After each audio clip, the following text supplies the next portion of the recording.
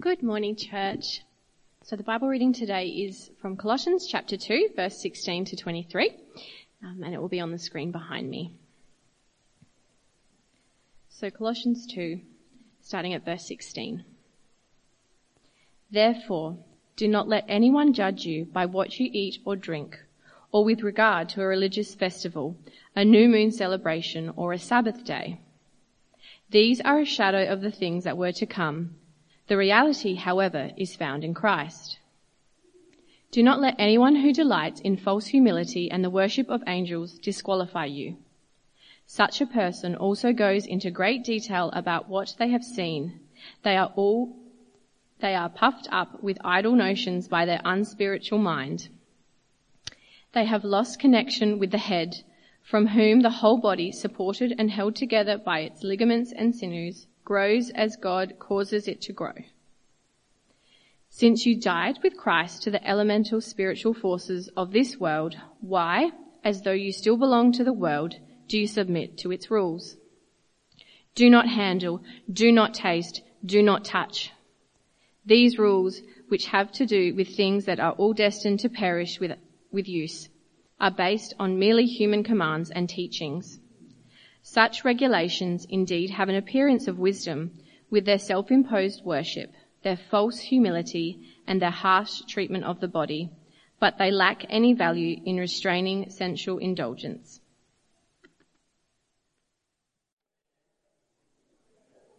So we're back in Colossians 2, and I want to tell you about Jack as we begin. Jack has been working as an engineer at this large company for around about 6 years. Workplace prospects look good. There's a chance to go up the corporate ladder here. And he's even managed to occasionally, in the last 6 years, talk about his faith.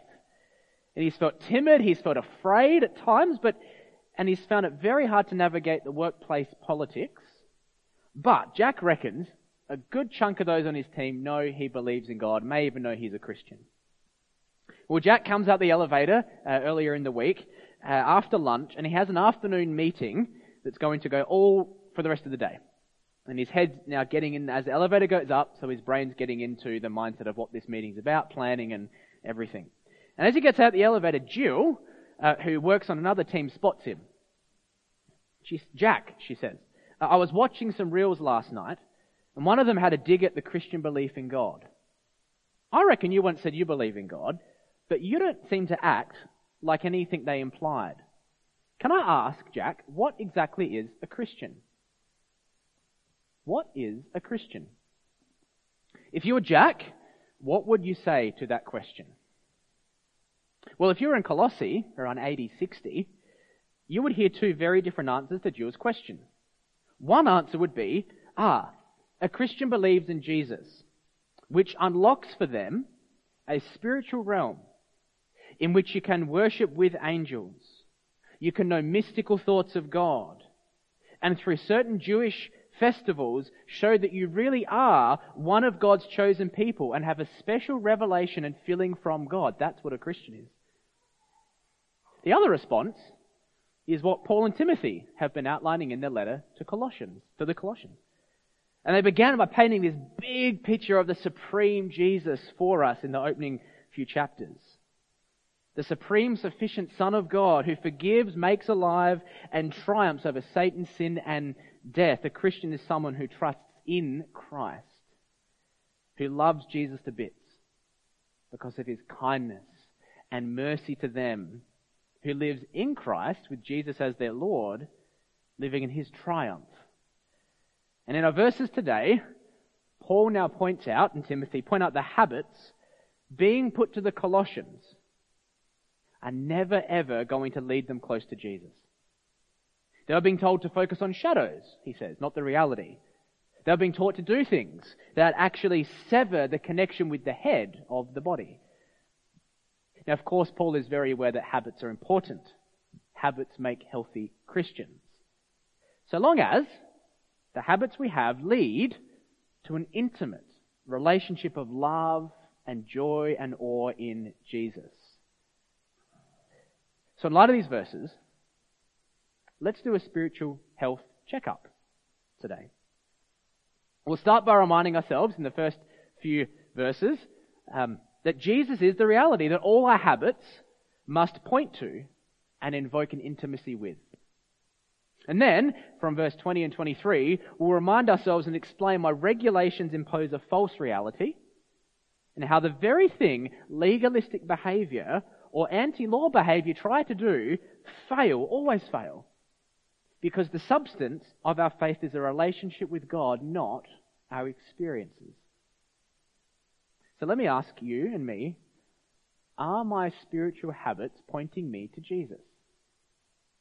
Have I made a shadow the substance of Christianity, distracted by unspiritual things that make Jesus seem small? And then we'll end by going back to Jack's story with Jill, because often what we imagine Christianity what we imagine the Christian life to look like, often comes out when we describe what a Christian is. And so that can be really helpful as we talk to others about Jesus too. So let's read 16 and 17 as we begin. Therefore, do not let anyone judge you by what you eat or drink, or with regard to a religious festival, new moon celebration, or Sabbath. These are a shadow of the things that were to come. The reality, however, is found in Christ. Back in the first 15 verses, Paul reminds us that Jesus is the one who triumphed over Satan, sin, and death. Therefore, live in him. The food, the drink, the religious festivals, they all come from the law of Moses. Now, to be judged by them, it says, would imply that your faith is bound up in them. In terms of, well, if you have done this, we'll judge you by your behavior, therefore you are now a Christian or you are not. So that's the point. But in verse 17, that idea is put to bed.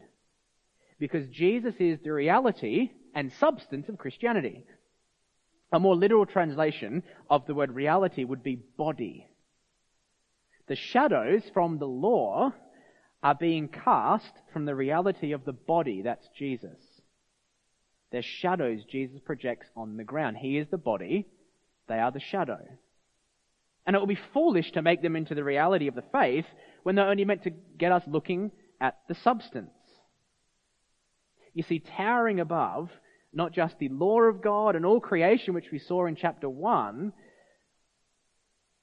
but even today, in the New Testament and onwards, is Jesus.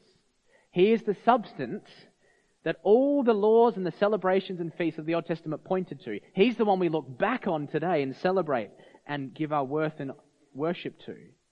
He is the location of our connectedness to God. He is the substance. He is the body of the faith. So, in verse 18, don't let anyone who delights in false humility and worship of angels disqualify you. They're actually puffed up and unspiritual. Now, angels played an important mediatory role in the Old Testament, particularly in giving the law. If you read through the Old Testament, you notice references to the angel of the Lord a number of times, or angels in general appear, and they give revelation to God's people. And the temptation facing the Colossians is to join angels in worship through visions as a mark and sign of being spiritual. Imagine going to church and instead of saying, "How was your week?" "How many angels have you worshipped with this week?" "Oh, none." "Oh, you mustn't be a Christian then." The Colossian church. But, you see, we're not saved by Jesus to delight in angels. We're not saved by Jesus to even access a visionary realm. That is not why Jesus came. And what's so tricky of this influence is that it's spoken of as a delight. Did you see that? Do not anyone who delights. Almost as if not to have those experiences would mean you miss out on a joyful part of Christianity. In fact, some are insisting that if you don't have them, you are disqualified from the faith. There are, of course, moments when God does delight to give us a bigger reality of himself, creates in us a bigger picture of his glory and majesty. And Paul writes in 1 Corinthians of his own visionary experiences. However, he's very quick to insist that's never necessary to be saved or secure. And anything like that is all about the Supreme Son, not angels or the vision itself. In fact, Paul can say with a twist of irony, to focus on angels and getting closer through experiences like a vision is actually the opposite of being spiritual. Why? Because if all the wisdom of God lives in Jesus, back in 2 verse 9, wisdom is God giving insight into the mystery of his will, which is actually Christ, the substance. A concrete vision of Jesus revealed through his word is what God gives us. Wisdom is a disposition to confess Jesus as wise, cling to him, live for him, and live in him in light of his word through thick and thin. We sung about that, didn't we, with a few of the songs? That's wisdom. Because if you dress up the shadows, so to speak, you actually cut yourself off from the head. Verse 19, they have lost connection with the head, from whom the whole body, supporting and held together by ligaments, shows and sinews as God causes it to grow. The language of body and of head is a metaphor stressing the unity of the church with Christ, with Jesus, and the unity of each Christian with one another. This isn't the only image of church in the Bible, a body, but it's a good one, and particularly in the Colossian context, it's a perfect image to stave off anyone who would seek to influence them away from the head, which is Jesus. No, Paul says, you can't be a body without a head. Doesn't work like that. What's energizing and life-giving for the body is a relationship with Jesus the head. You need that. God makes the body healthy. Remain connected to him. That is how you will grow and flourish. And therefore your habit should shape you towards that way. Your habit should fuel your joy in the body. Like Natasha spoke of in the All Ages with the balloon and Play-Doh. And the body is gifted in different ways to that end, but its whole point is glorifying the head and working as one.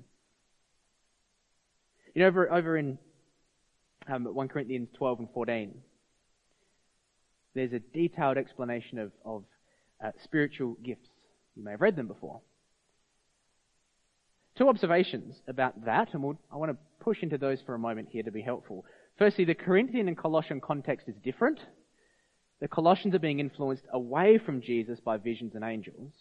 The Corinthians were overindulging in the good gifts. It's a little oversimplification, but the Colossian issue was they attempted to lose connection with Jesus and thereby can't possibly grow into a healthy church through those practices. Secondly, in 1 Corinthians 12, the first 3 verses, the most important thing you need to know about spiritual gifts is right here. Listen to this. Now about the gifts of the Spirit, brothers and sisters, I do not want you to be uninformed. You know that when you were pagans, somehow or another you were influenced and led astray to mute idols. Therefore, I want you to know that no one who is speaking by the Spirit of God says, Jesus be cursed. And no one can say Jesus is Lord except by the Holy Spirit. Before Paul talks in Corinthians about gifts, he defines what being spiritual is, the spiritual part. Because there's a lot of confusion in the Corinthian church coming from their old way of life. And so what he does is he uses this analogy, and I'll explain it. It's a baseball diamond. First base of being spiritual, and if you don't like diagrams, ignore it. Okay, just if you're a visual person, it might help. If not, close your eyes. Spiritual first base, confess Jesus as Lord. Not a gift. Those who have lost connection with the head don't say that. In fact, saying and recognizing Jesus is Lord is itself the greatest gift. Did you know that? And that shows the Holy Spirit's in you. Do you want to know if you got the Spirit of God? Jesus is Lord. Can you say that? I hope so. Second base of being spiritual isn't an experience you do or don't have. It's actually being united together as the body in Christ, celebrating our common bond in Jesus, building one another from whatever way you see fit to make that happen, all for the glory of God. He hasn't even got to a gift yet.